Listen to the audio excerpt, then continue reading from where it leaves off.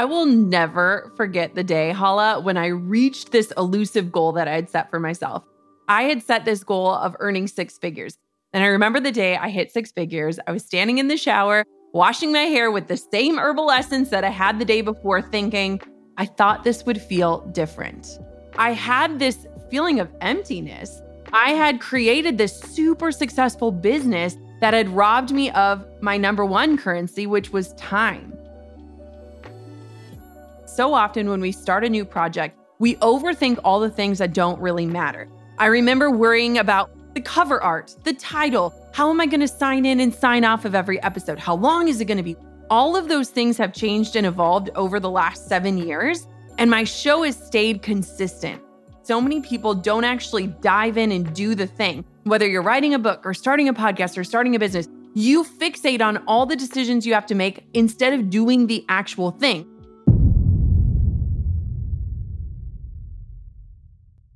What is up, young and profiters? You're listening to Yap, Young and Profiting podcast, where we interview the brightest minds in the world and unpack their wisdom into actionable advice that you can use in your daily life. I'm your host, Hala Taha. Thanks for tuning in and get ready to listen, learn, and profit.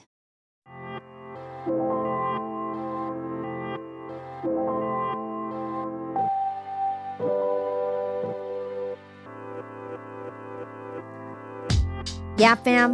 You know, sometimes as entrepreneurs, we need to take time to stop all 19 things we're doing and take stock. Dig deep and figure out who we really are and what we really want from our careers and from our lives. And my guest today is going to take us through how to really do that.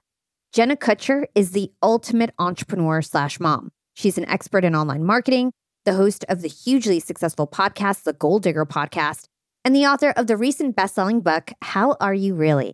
Jenna believes that we crave lives of fulfillment, not just advancement, and we can achieve that by investing in ourselves and in our dreams.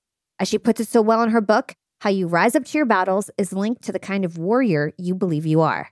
Jenna, welcome to Young and Profiting Podcast. Thanks for having me. I'm so excited. I'm so excited to be here. I had like a dream come true the other week coming on your podcast, the Goal Digger Podcast. And yeah, fam, Jenna is one of the biggest female podcasters in the world. I remember when I was first starting my podcast journey, I was really looking up to Jenna as one of the leading figures in the space. So this is like a full circle moment for me. And again, just welcome to the show. So happy to have you on.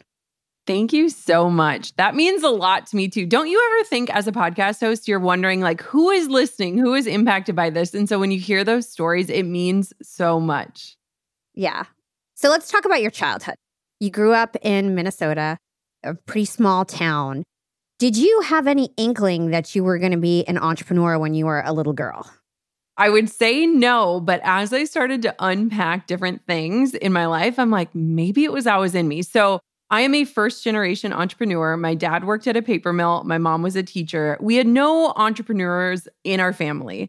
But I was this little girl who very early on had to earn money to get the things she wanted. And so my parents always instilled that value. So we lived on this dirt road and I would host the most epic lemonade stands on a dirt road that was very seldom trafficked. And I'm fairly certain my mom would call our neighbors and beg them to come over to buy lemonade from this little girl who had all these hopes and dreams. And so when I look back at things like that, there was a piece of me that felt very entrepreneurial, but it was never on my vision board, never something that I envisioned as a possible career choice.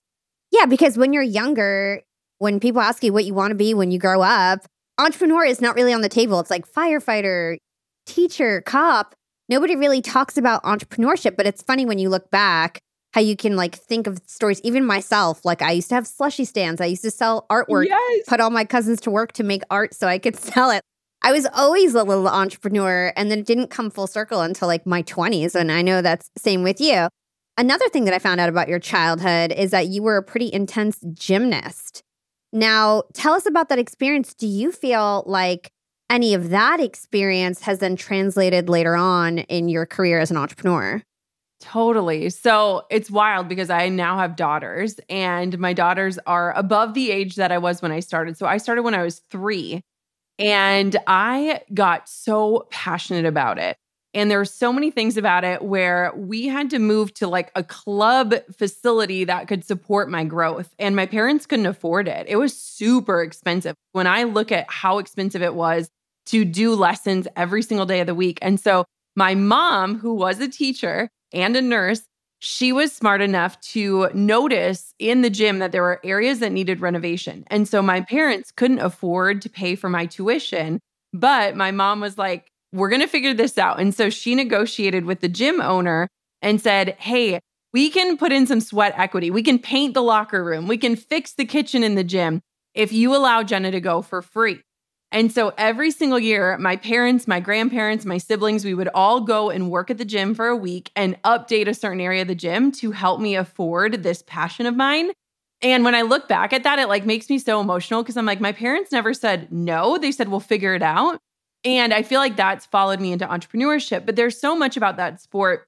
When I look back, I was a tween and I was working out 8 hours a day in the summer, 4 days a week. And there was so much work ethic involved in that, but there was also so much joy. And I feel like entrepreneurship is a lot like that, where they always say like entrepreneurs are the only people that would be willing to leave a 9-to-5 in order to work 24/7. And I feel like so much of that carried me through. And so when I look back at that, I think a lot about how driven I was, but how I still found the joy in that work.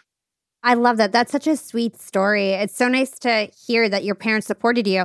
And I'm actually doing a series with Olympians right now in partnership with the Olympics. And almost all of the people who I interview, actually everyone, had some crazy support system. Because when you're a kid wanting to do a sport, these things are expensive. It takes like a whole village to ensure that you could progress in your sports career. It's so interesting to note that you also had that experience. So your career journey, you ended up going to college, not thinking about being an entrepreneur again, like you were sort of molded into what society wants of you. And you end up being in corporate. And I know that in your book, you talk about being in a windowless HR office. So talk to us about that moment. How did you end up getting there? What was the beforehand of that? And what were you doing at the time? What were you feeling at the time? I was so fortunate in college. I always had an internship going on. So I was a part of this work study thing to earn my way through school. And so before my senior year, I did an internship with Target. And we're from Minnesota. Target is headquartered in Minnesota. It's a big deal, right? Like, Yeah. we love Target. And so I worked an entire summer in a store and was given a job opportunity straight out of college, which felt like a dream come true. To be able to graduate college, having a contract, having the security, having benefits, and all of those things that have been instilled in me, especially being from the Midwest with that wholesome culture of like, you just work hard. And so I got into working for Target and I was in HR and I loved my team. I loved the people I worked for, but I started to recognize that there was this retail aspect, which meant I was working nights, weekends, holidays. Gearing up for Black Friday was like gearing up for the Olympics. And I recognized that in this sort of position, I was never going to have experiences like holidays. I was never going to experience things through the lens that I had envisioned in my life. My big dream was to end up in the corporate headquarters in a beautiful office with windows and high heels and all these things. And here I am working the office job plus working on the floor in a store with this fancy title that didn't really mean much of anything. And so I had this really eye-opening experience when I sat down with my boss, and Target is an incredible culture. They have really great leadership skills. Like, I learned so much. And she said, here's your 5-year plan. We have planned out the next 5 years for you. This is so exciting, isn't it? And never once did they say, like, what do you envision for yourself in 5 years? Where do you want to go? And as I looked at the map that they laid out in front of me, all that it meant was more work for more money. It was that trading time for money. And I realized I don't want someone to plan my life out for me. Like, I want to be the author of the plan of my life. And that was a huge wake-up call. I remember going back into my office and I had a picture of my then at the time fiance, who is now my husband of over a decade.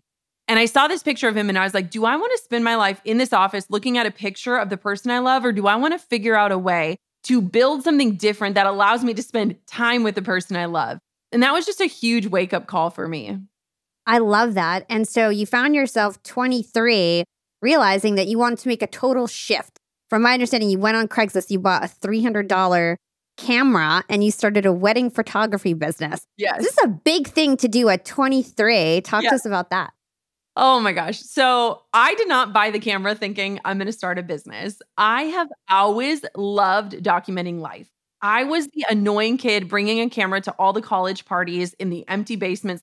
I was the person who, like, I just loved images. I would often look through my parents' wedding album and have them tell me about their day. Like, I just loved that. And at the time, I was planning my wedding to my husband, and we couldn't afford to hire a photographer for all of these big things. And so I was like, let's get a nice camera and then we'll have nice photos of certain milestones in that wedding process. And I very quickly started to fall in love with the art of it, which is wild because I had never taken a single art class. So I had no skill in photography. I just had an eye. And I feel like something that in reflecting and looking back, I have always been someone who is so good at reverse engineering results. So when I see that someone gets a result, I'm like, okay, what went into getting that? And that's how it was with photography. It was pre-Pinterest. There were very few wedding blogs at the time, but I would find myself looking at wedding magazines and imagining, okay, where would they be standing in order to get that? And I started offering to take pictures for friends. I would bring my camera along to weddings, which is a huge annoyance to real photographers. And yet there I was on the sidelines, so excited about capturing moments and getting home and looking at those moments. And very slowly, I started to post these things. I remember my brother and sister-in-law got married in Jamaica and they had a resort photographer. And I was like, no, that's not going to be good enough. So I was hanging her dress up from palm trees and putting out her little flip-flops with their wedding rings and like styling all this. And I just came alive. And I had this Facebook album titled My First Wedding Photography Project. I think it got 4 likes in total. But that was where it all started for me, is I was like, this is a passion. This is a thing. I wonder if I can actually turn it into a career. And it took me an entire year to do just that. But once I became passionate, it was like I couldn't turn it off. I love that. I love the fact that you got so passionate about it that you put yourself in the position to gain experience, even if it meant working for free. You were so passionate about it that you probably learned so much about being a photographer, about the equipment itself, about how to capture these images. I always talk about this on my podcast. A lot of people want to be things, but they don't throw themselves into it and like fully absorb themselves into everything that goes along with it. That's how you become the best, and why people want to pay you a lot of money to do the services that you do. You have to be really good at what you do, and that takes time and experience. And sometimes that means working for free to get that knowledge and experience. So I love that. So you were talking about before how sometimes as entrepreneurs, we quit a 9-to-5 only to work 24/7. So you ended up quitting your job. Your business took off. I think you won like many awards of top wedding photographer in your area and everything like this. So you were crushing it, but then you started to feel burnt out. Talk to us about that. Oh my gosh. So I will never forget the day, Hala, when I reached this elusive goal that I had set for myself. And I think we do this a lot in life where we set these arbitrary goals of like, once I run a marathon, once I reach 100K, once I do all of these things, then my life will be complete. And I had set this goal of earning 6 figures. It was a number that felt like $10 million. Like it felt so astronomical. Neither of my parents had ever earned 6 figures. It felt like impossible. And I remember the day that I hit it. It was 3 years into my wedding photography career. I had exponentially grown my business. I had grown the skill. I'd grown the expertise and the notoriety. And I remember the day I hit 6 figures. I was standing in the shower, washing my hair with the same herbal essence that I had the day before, thinking, I thought this would feel different. And I remember wondering, like, where's the confetti? Where are those gold cellophane balloons? Where are the people on my porch cheering me on? And I had this feeling, not of joy, not of excellence, but this feeling of emptiness. I had created this super successful business that had robbed me of my number one currency, which was time. And I think for so many entrepreneurs, when we're starting out, we are willing to trade time for money. That is usually the requirement to get a business off the ground. But at some point, we hit this tipping point where suddenly time becomes our currency. We're willing to exchange money to buy back time. And I hadn't recognized that yet. And so I remember the next day, my husband comes home from work. He's slinging wine and selling wine in grocery stores. And I had this whole spreadsheet. And I said, will you sit down with me? I said, I'm going to say something I never thought I would say. And I said, screw 6 figures. I was so much happier when I made 50 grand a year. Can we go back to that? And I thought that he would like push back or be like, no, absolutely not. Like, we're doing it. And he looked relieved. Like, he looked like he was about to get his wife back, right? How many of us have lost ourselves in our businesses and we started these businesses to get freedom. And all of a sudden we realize we're shackled to our laptops or we're booked out every single weekend for months on end. And so what I did is I cut back to earn 50K again because that was my currency. Time was my currency. But when I did that, I built $1 million business, not through intention, but because I now had time to be creative again, to learn new things, to dive deep into different aspects of entrepreneurship that I hadn't been able to explore because I was too busy. And so it was kind of crazy because in the year that I wanted to pull back and earn half, I ended up 10xing my income. Wow. What year was this? So this was probably 2015, I believe was the year. Got it. Okay. So I know that 2016 was a really huge year for you because that's when you launched your first online course, you launched your first email list, you launched the Gold Digger podcast, which, guys, is like a huge podcast for so many years now, like one of the biggest podcasts in the world. You also have a huge Instagram profile that I think has been around for a long time. I was curious to understand what happened first. So I'm assuming a lot of this transition happened in 2015, like you're just talking about now. What did you do first? When did you first started making other revenue streams outside of your wedding business and becoming more of like a digital personality? Yeah. So in 2015, when I finally cut back, I started to take online courses. I didn't even know they were a thing. I didn't know they existed. I didn't know what I would learn in them. I didn't know. So the first online course I took, I had gotten on the phone with this guy. He was doing like a free coaching call. And I was like, I don't have a business coach. I'll get on this free call. And in that coaching call, he sold me his course. And I said, I will only buy this course if you teach me how you made it. And I knew that while the content inside of the course would be great, what I really wanted to know and get the steps of is how can I create my own? No one was teaching that at the time. And so he delivered his actual course, but then he also did calls with me where I'm like, what did you use to record this? How are you uploading it? How are you delivering it? Because what I had started doing is in the off season, because my wedding season in the Midwest was about 6 months of the year, in my off season, I had started mentoring other photographers, but I started to recognize there were so many themes in the things they were asking me. They had the same questions. They wanted the same information. They wanted to understand this one piece of my business. And I was like, okay, I can continue to do these one-on-one sessions in the kitchen of my condo, or I could create something that could serve many. I could create it once and serve many. And so I needed to figure out how to do that. And so that's when I started really diving deep into what is this online world? The first time I got on the phone with this business coach, he said, Jenna, how big is your list? And I thought he meant my to-do list. And I was like, let me tell you, my to-do list is so long. And he wasn't talking about that. He was talking about my email list.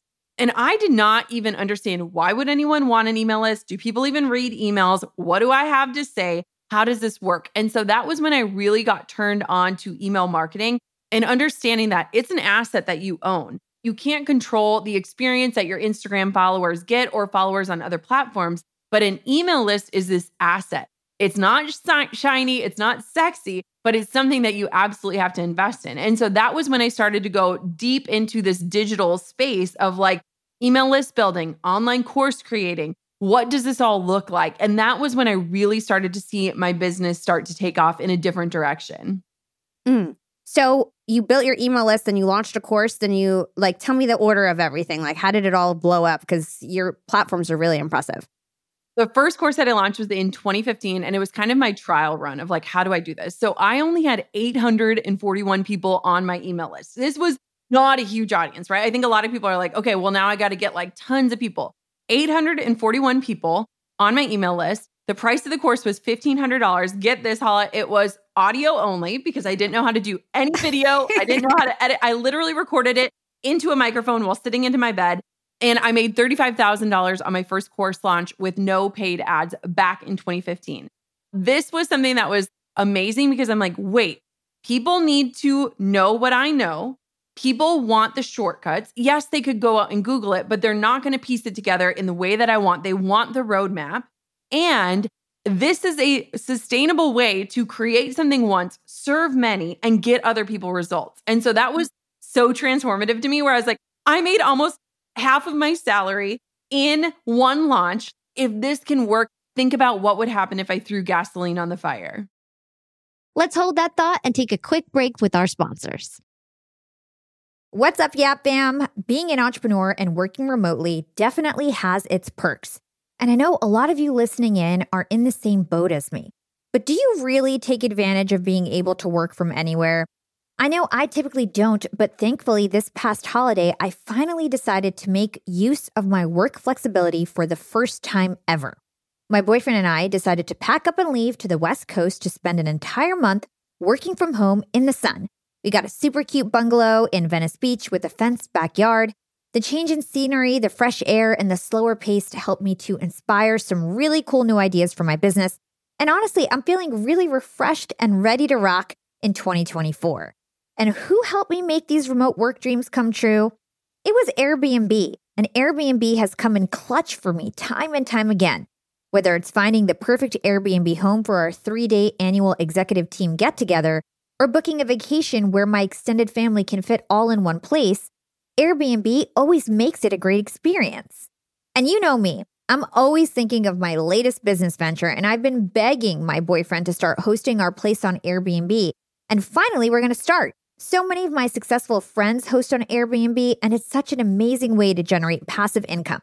So to start, we have a plan to start spending more time in Miami, and we'll be hosting our place to earn some extra money when we're back on the East Coast. 2024 goals, and I'll keep you updated. A lot of people don't realize that they might have an Airbnb right under their own noses. I was pretty surprised myself. You can Airbnb your place or spare room even if you're out of town for just a few days or weeks.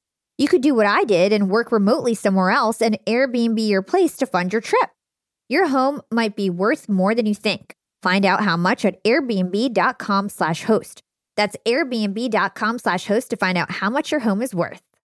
Young and profiters, it's never been a better time to be an entrepreneur. With inspiration at our fingertips and powerful tools at our disposal, the possibilities are endless. And when it comes to tools that can truly make your business grow, there's one name that always stands out: Shopify. Shopify helps you sell at every stage of your business, from the launch your online shop stage to the real store with the door stage, and even the did we just hit a million orders stage? And if you're in that I need to sell more with less stage, Shopify Magic is your AI superpowered sidekick ready to whip up captivating content that converts from blog posts to product descriptions. Not to mention, Shopify also is the home of the best converting checkouts in the game, 36% better than other leading commerce platforms. Shopify turns browsers into buyers. It's no wonder Shopify powers 10% of all e-commerce in the US. And you can sell whatever, whenever with Shopify. Push pleated pants with Shopify's in-person POS system or monetize mindful meditation. I sell my LinkedIn Secrets Masterclass through Shopify, and they've made my life a breeze. It took a couple days to set up my store, and I just get to focus on what I do best, creating great content and marketing my product. So don't stress if you're new to this commerce thing. Shopify's extensive help resources are there to support your success every step of the way. And remember, whatever your stage, businesses that grow with Shopify. Sign up for a $1 per month trial period at shopify.com/profiting, and that's all lowercase. Again, go to shopify.com/profiting to start growing your business today. You can sign up for a $1 per month trial period at shopify.com/profiting.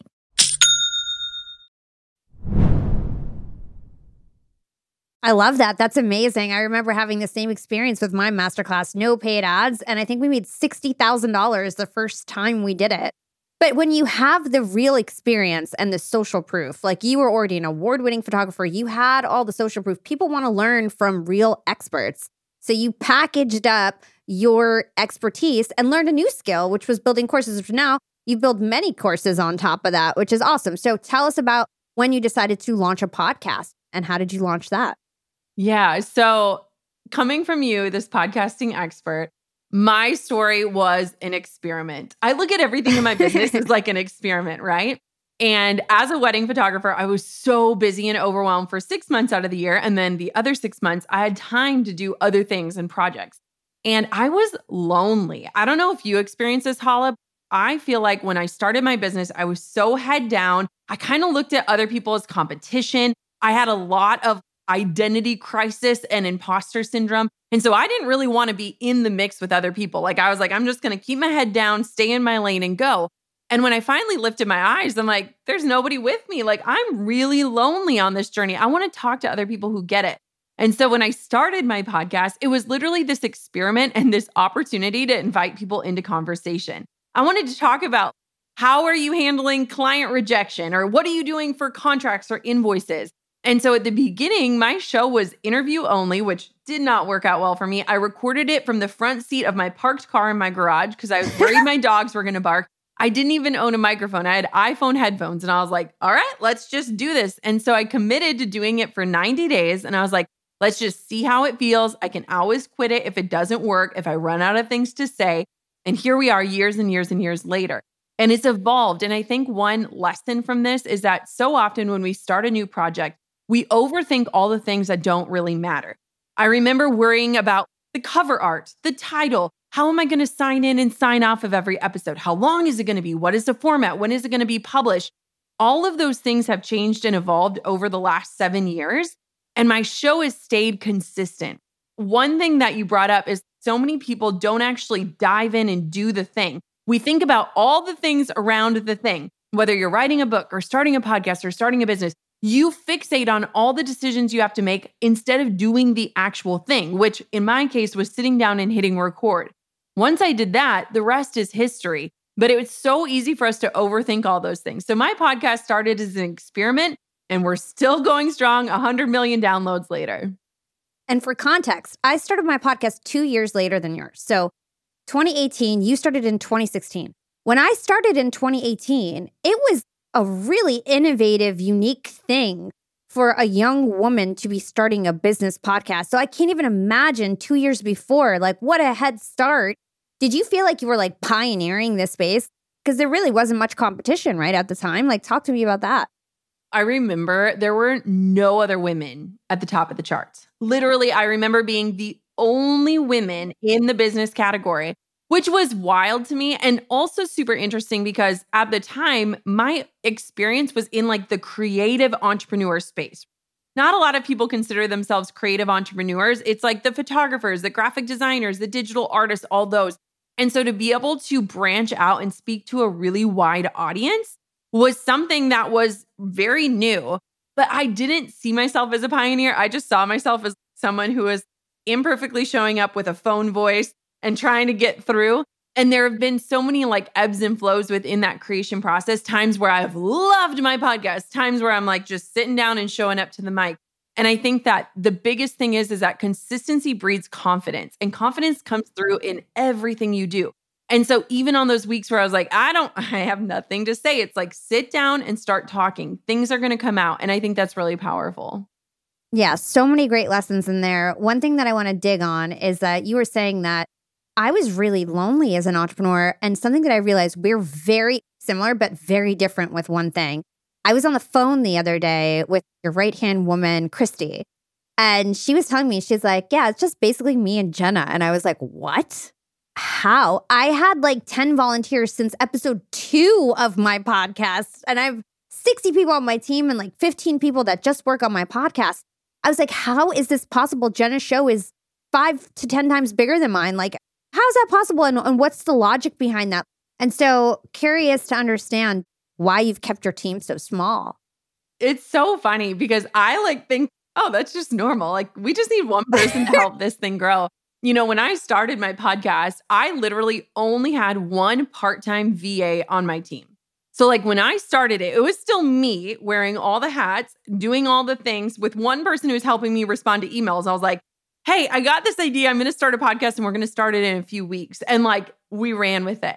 I never envisioned myself becoming a boss. I think a lot of entrepreneurs start the thing because they're passionate about the thing. And all of a sudden it grows into a real business. And all of a sudden you feel like you're getting pulled out of those creative endeavors to manage people.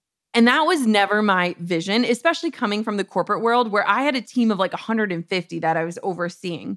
And so we run a very lean team. So even on my team today for a multi-million-dollar business, I have 6 people on payroll and 10 people like in total with those 6 as contractors total to run the podcast, the book, the courses, every aspect of it. And my team, most of my team members have been with me for 4+ years, but we just still have that get it done mentality. And one thing that I often ask myself is, what would this look like if it were easy? And I think that a lot of times we overcomplicate things and make them really big and scary and intimidating so that we don't actually take action. And so up until this year, I recorded my podcast in a spare closet, not a cute closet, not a decorated closet, a closet with the boxes that say like random shit on them. And that was where I recorded my podcast. And I've always just had this mentality of like, I'm going to just show up in the way that I can show up.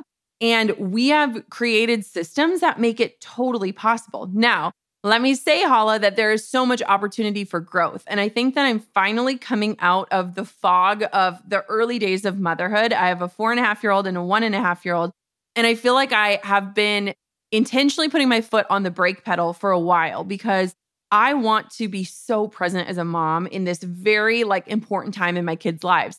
And I've always believed within myself, I can hit the brake pedal and I will not forget where the gas is. I know where the gas is. I know I'm intentionally doing this.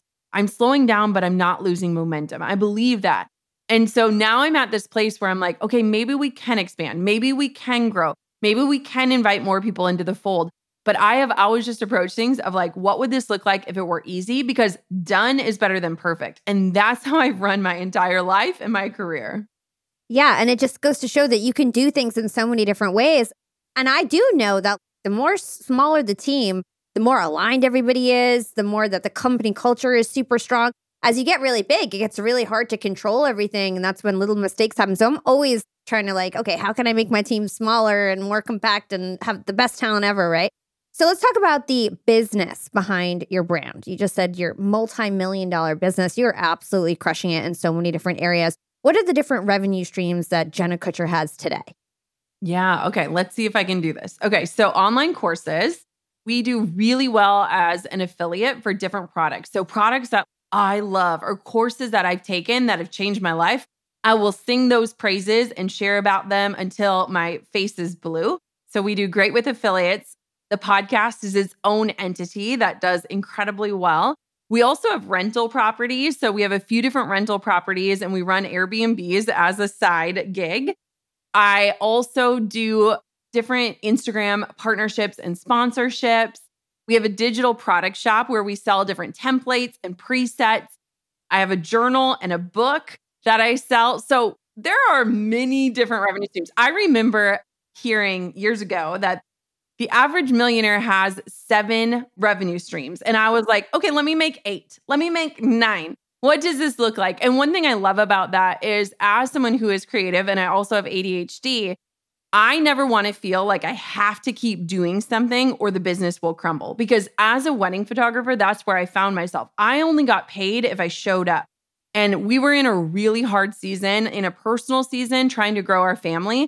And I remember having to show up to a wedding when I would rather have been in the fetal position and promising myself, I'm going to figure out a different way to do this so that if I need a human moment, if I need to rest, I have a business that can run while I rest. And so if you notice, most of our revenue streams are all kind of self-sustaining.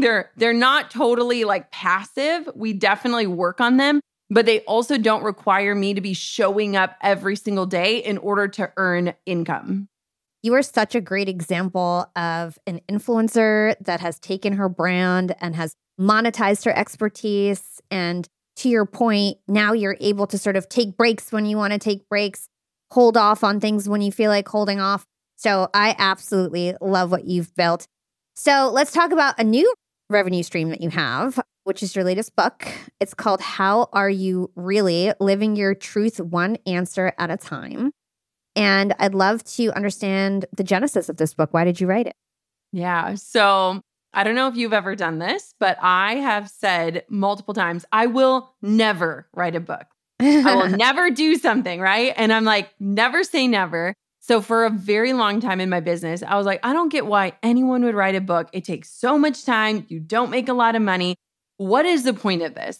And the point of that statement was I didn't have a message that I cared about enough to do all the work that is required to not just write a book, but to get it out into readers' hands. And it's so interesting because I'm sitting in this space right now We're on the shore of Lake Superior. We bought this lake house. And the second I walked into this space, I said, if I ever write a book, it's going to be in this space. It's just this beautiful, inspiring space. Well, guess what happens? The world shuts down. There is a pandemic. And suddenly we're living up at our cabin in the woods. And I'm sitting in this leather chair. And I had this very interesting experience, which I tell the story in the book, but I'll give the short version. I had booked us massages. The world was creeping back open. It was our anniversary. And I was like, I'm going to do something nice for us as a couple. So I booked us these massages. And the woman who did our massages in this tiny town of 1,200 people was this very intuitive woman. And she introduces herself and says, hi, I'm Thea. I'm an intuitive healer. I'm doing your massage today. I lay down on the table. I get my rub down. At the end, she says, can I tell you what came up for you today? And I was like, sure, whatever. And she goes, there is something that you need to do and you're avoiding it. And I need you to go out and do that thing. And the second she said that to me, I knew right away. And she goes, do you know what I'm talking about? And I said, dang it, it's write a book. And it was so weird because she never said to me like, Jenna, you need to go write a book, or, why haven't you written a book? She just said, there's something you need to do and you already know what it is. And I think that this is so powerful for you as a listener is when you hear that line, what is the first thing that pops into your head? Because there are things on our hearts that we have either said, I'm never going to do this, or I don't have time to do this, or why would I do this? And the minute that I got that clarity, it became so crystal clear. That night, I went home, I opened up a Google Doc, titled it, I'm writing a book, and I sat down and I started writing. And what was really interesting about my process is that so many people, if they have a platform, they go out and get an agent, and then they write the book proposal, and then they do the pitch, and then they get the book deal. I did everything backwards because I said, for so long, I said, I'm never going to do this. I want to do this, and I want it to matter even if nobody ever reads it. I don't want to write words that sell. I want to write words that tell. And even if they tell my story to my daughters someday, it's worth it. And so I went into this writing process with no book deal, with no deadline. Because for me, as someone who's creative, the two things that kill my creativity fastest are money and deadlines. And I said, if I want to do this in a way that feels authentic, where I can present and say, this is the story I want to tell. I don't want to tell the story that you want me to tell. I want to tell this story. And so I wrote in silence. I didn't announce it to my audience. I didn't announce it to my family. Just my husband and I knew that I was working on writing. We didn't know what it would become. We didn't know if it would become anything. And it was such a beautiful process because I felt like when I finally made that decision, like I'm going to do this, the words just poured out of me. And it was such a sacred creative experience for someone who had been in that business space of just more. It was like, let's do this because we enjoy it. And it brought back the joy into my work in so many different ways.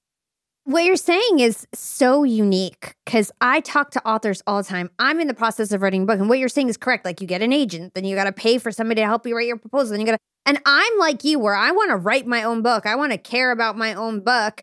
But what you did was obviously so magnetic because I went, and when I study for my interviews, I read all the book reviews. Like people are obsessed with this book and really transform their lives. And it's because you poured your heart into it. You didn't do it so you could get more speaking events or make money. Like you just wanted to give back.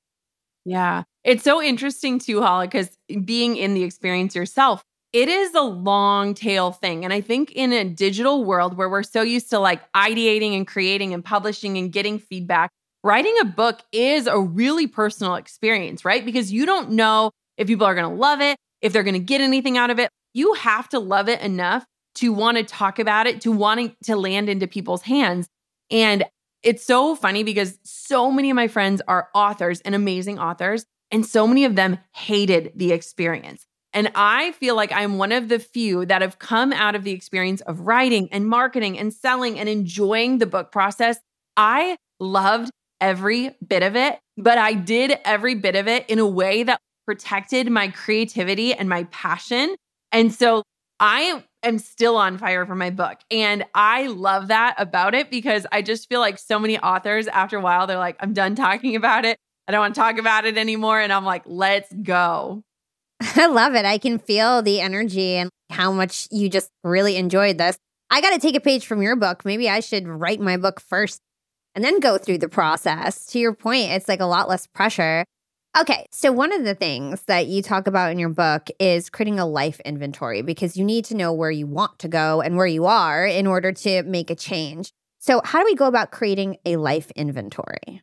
Yeah, I love this. So, the premise of my book is not to hear my voice as you read it, but to come back home to yourself. I think that so many of us have gone through life and we've kind of numbed out that inner intuition, that knowing, that whisper that we often don't hear because the world is so noisy. And so, one of the things that I love about the life inventory is it beckons you to really think about, when is the last time I felt joy? When is the last time I felt alive? When is the last time I felt frustrated? And it's funny because as I was writing the book, I was dealing with a toddler who had a lot of feelings. And so I'm working with her through her feelings. And I'm as adults, we just try to rush through feelings. If we're sad, we try to get to happy. And I think that there is so much shame around the different feelings that we have of surely I must be broken, that I'm not satisfied, or something is wrong with me. Maybe it hasn't been enough. Maybe I just need to go after more.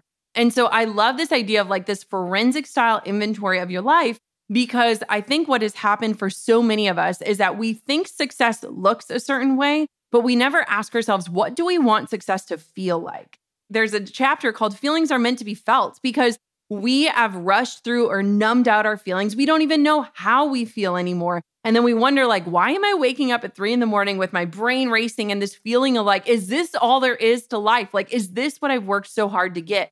And so I love just really taking an inventory and saying, when was the last time I was happy? When was the last time I was satisfied? When was the last time I felt successful? And really trying to see if there are trends in there or signals that maybe you need to pivot or change or move away from something and move towards something else. And I know that when we are on autopilot in our life, we might not realize that we have golden handcuffs on. There's something that we think is good that actually is preventing us from going out and accomplishing our true dreams that we have for ourselves. Can you talk to us about that? Yeah. So when I think of the golden handcuffs, it's all of these promises that people make to us that keep us stuck. And so for me, it was that 5-year plan that they thought was pretty, but really made me want to shift. The benefits, the 401k, all those things, they're all amazing, right? But those are the things where we find ourselves saying, I should feel really grateful for this. I should feel fulfilled with this. And yet there's something missing. And I remember having this conversation with one of my best friends, and she has been so deeply unsatisfied with her job for so long. And I felt like it was Groundhog's Day. Every time I talked to her, she would tell me all the things she hated about her job. And then she would try to wrap up those statements with a pretty bow. But, we have unlimited vacation time and there's a ping pong table in the break room. And I said, 1, do you take vacation? The answer was no. 2, do you like ping pong? No. And I said, all of these things that are painted as benefits are actually just keeping you stuck. I think that it's so powerful for us to really understand what is holding us back and what are these things that people are painting as shiny, but they really show up as dull in our lives. And how do we actually pursue the things that really give us this full, vibrant life that we want? And what does that look like? And I think it could look different for all of us, even as entrepreneurs. There are different things in our aspect where we're this just doesn't resonate or this doesn't feel in alignment anymore. But I should keep going with this because it's that sunk cost fallacy of well, I've already invested so much time into this. I might as well finish it out. Wait, you're missing out on the time to pivot, to change, to evolve. And I think that we need to celebrate those choices just as much as we celebrate those shiny successes that we see all over the internet. We'll be right back after a quick break from our sponsors. I want to talk to all you employers out there, and let's talk about company culture. At Yap Media, we have a super unique company culture. We are all obsessed with excellence, and we even call ourselves this really cute name, Scrappy Hustlers. We're all Scrappy Hustlers at Yap Media. And my team is growing fast. And hiring is a pain in the butt, especially if you're looking for A players that are going to roll up their sleeves. But luckily, when it comes to hiring, I no longer feel overwhelmed by the search for the perfect candidate because I use Indeed, the ultimate hiring platform. Indeed's matching engine always presents me with a pool of high-quality candidates that match my job description to a T. If you're tired of drowning in your hiring pool, Indeed is here to rescue you. You can use Indeed for scheduling, screening, and messaging your candidates, making the entire hiring process a breeze. And Indeed doesn't just help you hire faster. 93% of employers agree that Indeed delivers the highest quality matches compared to other job sites, according to a recent Indeed survey. I've hired some of my best employees at Indeed, some of my best scrappy hustlers. With over 140 million qualifications and preferences analyzed every day, Indeed is constantly learning from your hiring preferences. So the more you use Indeed, the better it gets at actually hiring your perfect match. Join the ranks of more than 3.5 million businesses worldwide that have already chosen Indeed to hire great talent. And listeners of this show will get a $75 sponsored job credit to get your jobs more visibility at Indeed.com/profiting. Just go to Indeed.com/profiting right now to support our show by saying you heard about Indeed on this podcast. Indeed.com/profiting. Terms and conditions apply. Need to hire? You need Indeed. Young and profiters, I've got a fun fact for you. Did you know that by 2030, over 85% of the jobs that will exist haven't even been invented yet? And that's why we need to acquire new skills and stay relevant and adaptable. By embracing lifelong learning, we can future-proof our careers and our businesses. That's why you've got to check out Economist Education. Economist Education provides online executive education courses tailor-made for professionals just like us, crafted by The Economist's own editors and special experts. Economist Education courses are designed to sharpen your professional skills in key areas like data storytelling, critical thinking, sustainability, and so much more. I highly recommend checking out the Economist Education course, Business Writing and Storytelling. It's packed with valuable practical advice on how to inform and persuade through writing reports, social media, presentations, and beyond. The best part, these courses are online, flexible, and self-paced, lasting anywhere from 2 to 6 weeks. You're guided by expert tutors. You'll dive into a mix of videos, podcasts, texts, quizzes, and weekly assignments. Plus, you'll get a 3-month digital subscription to The Economist to support your learning journey. Economist Education provides access to online forums where you can network with peers around the globe. In a world where knowledge is power, Economist Education empowers you to lead the way.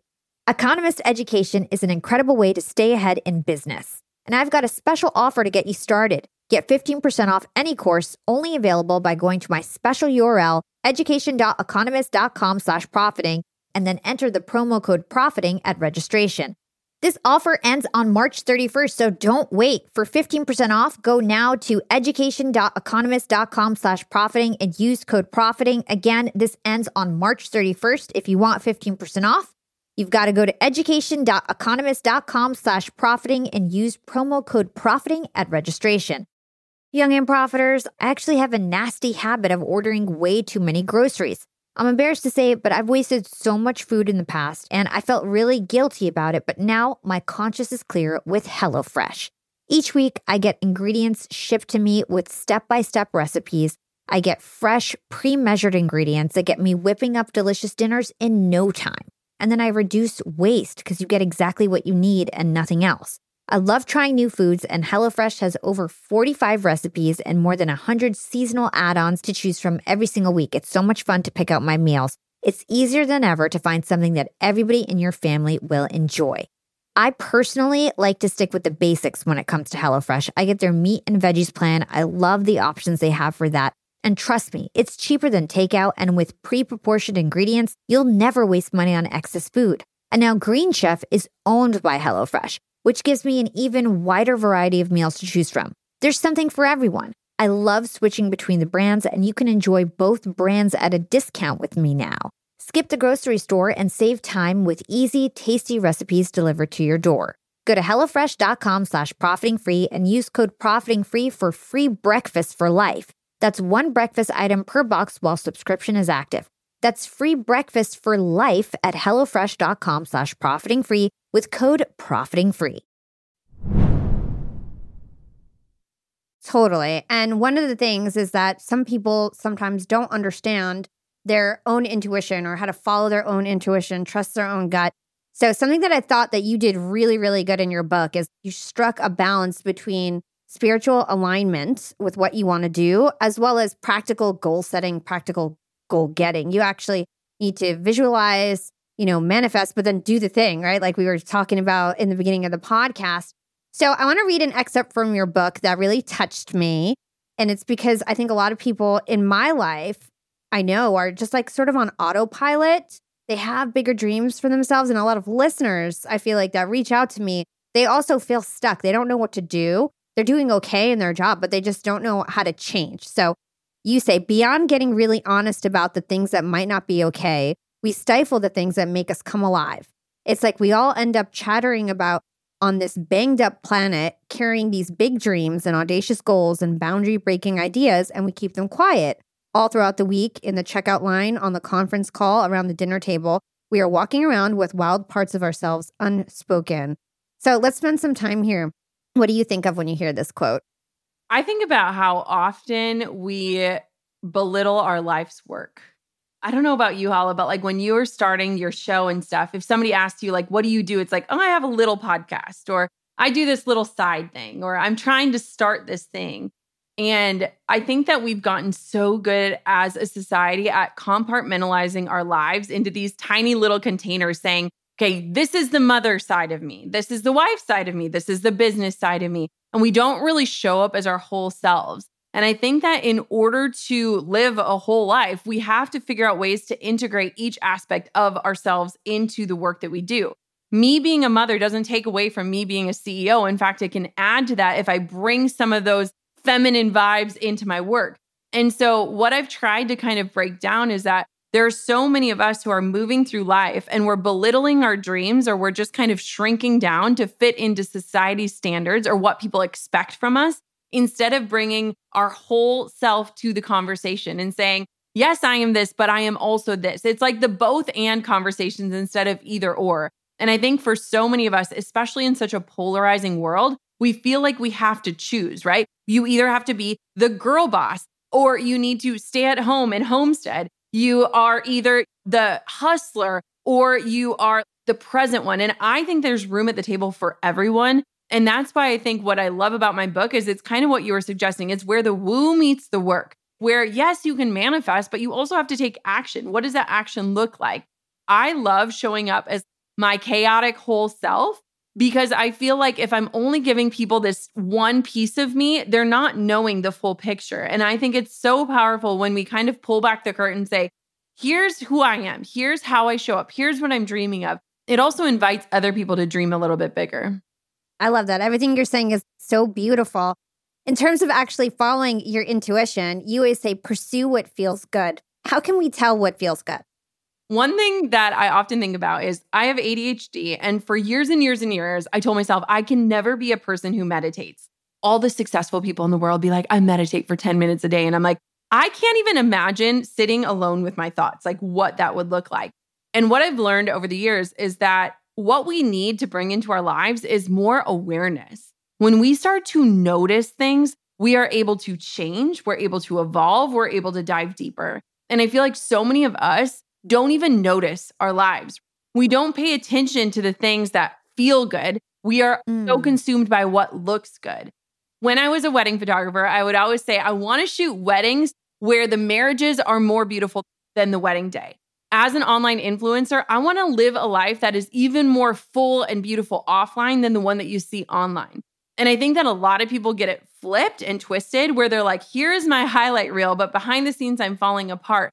And I think that when we can bring a level of awareness to the work that we do, to the way that we show up, to the relationships we're in, it allows us to grow and stretch as a human being, but it also allows us to pay attention and notice the things that feel good, that feel right. Because I am not someone who is going to tell you, follow your dreams and you'll never work a day in your life, because most of us don't even know how to dream anymore. And so for me, if I am paying attention and aware, I might be noticing the things that no longer resonate, that are no longer in alignment. And that might guide my path just as much as knowing where I want to go does. And so, curious to understand, do you feel anybody can turn what they're passionate about, what they're interested in learning about into a career? Like, how do we know if we should actually pursue and turn our passion into a career? I love this question. So for a very long time, I was someone who preached entrepreneurship is the way, until I realized that the world cannot be filled with entrepreneurs, right? Some people are meant to be employees, and joyful employees at that. What I think is so important is if you can protect your passion and monetize it with joy, go for it. But not every passion needs to become a business. And I've had to learn that throughout my entire career. There are certain passions and hobbies where I could find myself thinking of a million ways that I could monetize it. And I'm like, no, keep this sacred. Keep this just as a piece of your passion. And so the big thing is that, is it something that you will still find joy in when you start to bring in those parameters like we were talking about, like with the book, deadlines and invoices and money? Are you still going to be passionate about that thing? If the answer is no, keep it and preserve that passion for yourself. But if you would feel like $1 million if somebody paid you 10 to do the thing you love, then maybe that's a sign that it is something that you should pursue as a potential business. So something else that you speak about a lot is this small steps approach. You've got to take the small, consistent action. You even talk about taking unbelievably small action to get started. Talk to us about why you think that's really important and how it builds confidence. How many people listening are using perfection as a means to procrastinate? I think that everyone, right? You want to be able to show the after without ever showing the messy middle, right? We want to see that transformation, whatever that looks like in your life. And so many of us are moving through life waiting for the after to happen so that we can finally reveal it to the world and share all the secrets behind it. And what I think is so powerful is showing up and taking those teeny tiny steps that no one's going to clap for, that no one's even going to notice if they were following you. Because what happens is as you start to take action, your confidence grows. And when your confidence grows, you become consistent. And when you're consistent at something, you're putting in the reps that allow you to get the results. And so I am so sick of people that are holding back and they're saying, someday I will launch a podcast or write a book or start the business. Someday I'm working on it. I got to figure out this and this and this and this. And they're procrastinating and using perfection as a means to do that.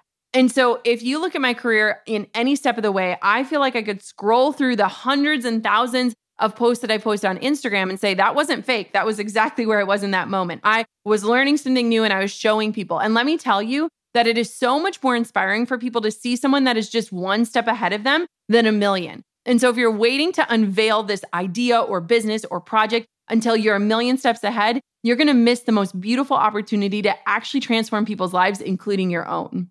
I'm like vigorously shaking my head because I'm like, preach, Jenna, preach, because it's so true. Businesses don't happen overnight. And also, they don't need some big master plan. Every single business stream that I've started was some idea I had at midnight and like started creating a PowerPoint and then I started selling. Like it evolves, right? So I feel like a lot of people think that they need to get from 0 to 100. And it's like, no, there's 1, 2, 3, 4, 5, 6, 7. Like there's so many different steps along the way and that's how you learn and build confidence and become an expert and all those things that we were talking about. So let's talk about some of the common mistakes entrepreneurs make. This one ties in really well with what we're talking about. What's wrong with wanting all this success to happen so fast? A lot of people just want things to happen too fast. I will say that the common mistakes are that you want to have it all figured out before you start showing up. And I think you have to start showing up while you figure it out. Because a lot of times we'll finally have something that we want to launch and we don't have no one to launch it to. They didn't know we were passionate about this thing. They didn't know we were working on that project. And so all of a sudden we do this grand reveal and there's no one there. It's not if you build it, they will come. They will come as you build it. And so I think that's the number one mistake people are making is they're just waiting and saying, okay, when it's finally ready, people are going to be there. But it's like if you let them in on the process and the production of it, then they will be bought in before you ever have something to sell. Yeah, document your life. So I know that something else that you talk about in terms of being an entrepreneur is the need to take breaks. And you were alluding to this earlier in the conversation where you were talking about as an entrepreneur with many different revenue streams, you've got all these revenue streams because sometimes you might want to turn things off and take a break and focus on your family, focus on your personal life. So a couple questions around this. First of all, talk to us about the importance of breaks and resting as an entrepreneur. And then also, what about the entrepreneur who's like, I suck. I just want to quit. I often say, rest, don't quit. I believe it's a quote from Banksy. And I love that because I think so many of us are ready to quit when really we just need a nap or a break or time away from the project. And so I think we're too quick to quit. And for me, I feel like rest has become something that I've had to learn. Like my autopilot is to go hard and go after it. And rest felt hard. It is harder for me to be intentional with rest than it is to go full steam ahead. And I think for a lot of achievers, that's the thing. And I recognize that just like you would do a couch to 5K program where you're training each day to take a few more steps, we need to go. We're running the 5K every single day and we need to learn how to sit on the couch. And so I have to have so much intention behind resting that it now has become natural. But at the beginning, it was so uncomfortable. I didn't want to be alone with my thoughts. I didn't want to slow down. I had this belief that like if the momentum slowed down, everyone would realize this was all a fluke and it would all fall apart and no one would want or need me anymore. And now I recognize I create the momentum. I put my foot on the gas pedal, but I can also know where the brake is and vice versa. And so I think that for a lot of times, we get so caught up in the hustle. And I think the hustle is required to get the business off the ground. But if hustle is the only way the business will succeed, it is not sustainable. And so how do we kind of draw lines in the sand where we say, and now I can rest. Well done. Now it's time to take a break. Now it's time to step away. Because I've actually found that in those seasons of rest and slow down where I really do treat time as my currency, those are when the next best ideas happen, or the next creative endeavor comes to me, or the next passion reveals itself. And so I think rest is just as important as hard work. And I think that it's up to us to discern when is that needed and how am I going to learn how to do it? My last question to you as we wind down this interview, I know that you're a big proponent of self-love and body acceptance, and you have a big theme in your book about the way that we feel in our own skin. Can you elaborate on why it's important to actually have self-love, be accepting of our bodies? Because you say there's so many times where we've missed out on opportunities and disqualifying ourselves because of how we feel about our bodies. Yeah, it's crazy to me that more people don't talk about body love and acceptance when I think about how many thoughts a day we have that involve our bodies. And I have recognized over the last decade, I have been in many different shapes and forms and weights and sizes. And every step of the way that I feel about my body impacts how I show up, how I put myself out there, what I believe I'm worthy of. And what is so interesting to me, there's a line in the book that says the way we show up for battle is directly linked to the type of warrior that we believe we are. And I think for so many of us, women especially, but men too, so many of our thoughts are occupied with what do I look like right now, not how do I feel.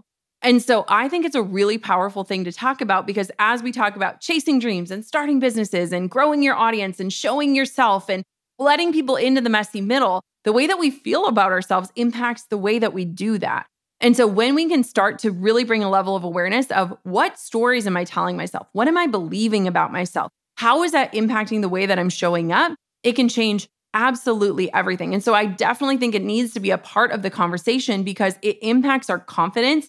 And as we've said, confidence impacts everything. And so I love talking about how we feel in our own skin and how we talk to ourselves about ourselves and how that changes things for us in terms of how we show up successfully in life. Well, Jenna, thank you so much for helping us get back in touch with who we really are. Yeah, fam, I definitely want to say go cop Jenna's book, How Are You Really? It's a path to coming home to yourself. She gave so many tips today, but it's just a sliver of what is covered in her book. We really didn't get through it all. So Jenna, the last two things I asked all my guests is, what is one actionable thing you think our young and profiters should do today to become more profitable tomorrow? I would say do an inventory, whether it's of your life or your business, and see what is actually moving the needle for you the most, whether it's through profits or joy. And I think both of those can tie together beautifully. And what is your secret to profiting in life? And this goes beyond just finances. Building different avenues of revenue that can run while I rest. And where can our listeners learn more about you and follow you? I would love to invite you to the party. I am on all the platforms at Jenna Kutcher, just like Ashton. And I would absolutely love for you to come on over to my podcast, the Gold Digger Podcast. Tune in. We drop 2 episodes a week. It is the #1 marketing podcast for a reason. And I love sharing tips, tricks, and strategies, both for business and for life. Amazing. Jenna, I'm going to stick all of that in the show notes. Thank you so much for coming on Young and Profiting Podcast. Thanks for having me. Man, it was pretty cool to have Jenna Kutcher on the show. She was just like everything I imagined she would be. Such a doll, such a sweetheart, such good energy, so smart. And now she's about to be my client at Yap Media, which I'm so pumped about. I'm so excited to work closer with her. And her story is a reminder that sometimes you have to take a step back in order to move 2 steps forward. It wasn't until she put on the brakes that she was really able to figure out who she was. And once she did that, her multi-million-dollar business just sort of took off by itself. And then once she got the knowledge that came with that experience, she's been spreading the gospel and inspiring so many of us. Here are just a few of the many key takeaways from my conversation with Jenna. First, we often overthink things that don't really matter. We obsess over the tiny details that surround the big thing, and then we don't actually dive in and tackle the big thing itself with both arms. And don't let perfection be a form of procrastination. Sometimes you just have to sit down like Jenna did and hit record, even if it's in your own closet. Second, consistency is what breeds confidence. Once you hit record, it gets easier and easier to do it the next time. Pretty soon, getting started or just doing the thing is no longer an issue. And you have the confidence to see yourself through the next big task. I also loved Jenna's idea of pausing and taking an inventory of your life. Be forensic about it. Ask yourself the hard questions like, when was the last time I felt truly alive? It's about reconnecting with yourself, feeling again that part of yourself that may have grown numb. That's when you hear that whisper in your head that you couldn't hear with all that noise. And finally, don't be afraid to take off that pair of golden handcuffs that you've been sporting. They may have once suited you, but they could be holding you back now. Don't let what you used to think was important or necessary be the reason that you're stuck today. And once you've done all this, once you've reconnected with your true self and what you're truly passionate about, that's when you can go full steam ahead and with no need to be on autopilot. Thanks so much for listening to this episode of Young and Profiting Podcast. If you listened, learned, and profited from this conversation with the amazing Jenna Kutcher, then please share this episode with your friends and family. It would really mean a lot to me if you help spread this podcast by word of mouth. And if you did enjoy the show and you learned something, then why not drop us a 5-star review on Apple Podcasts?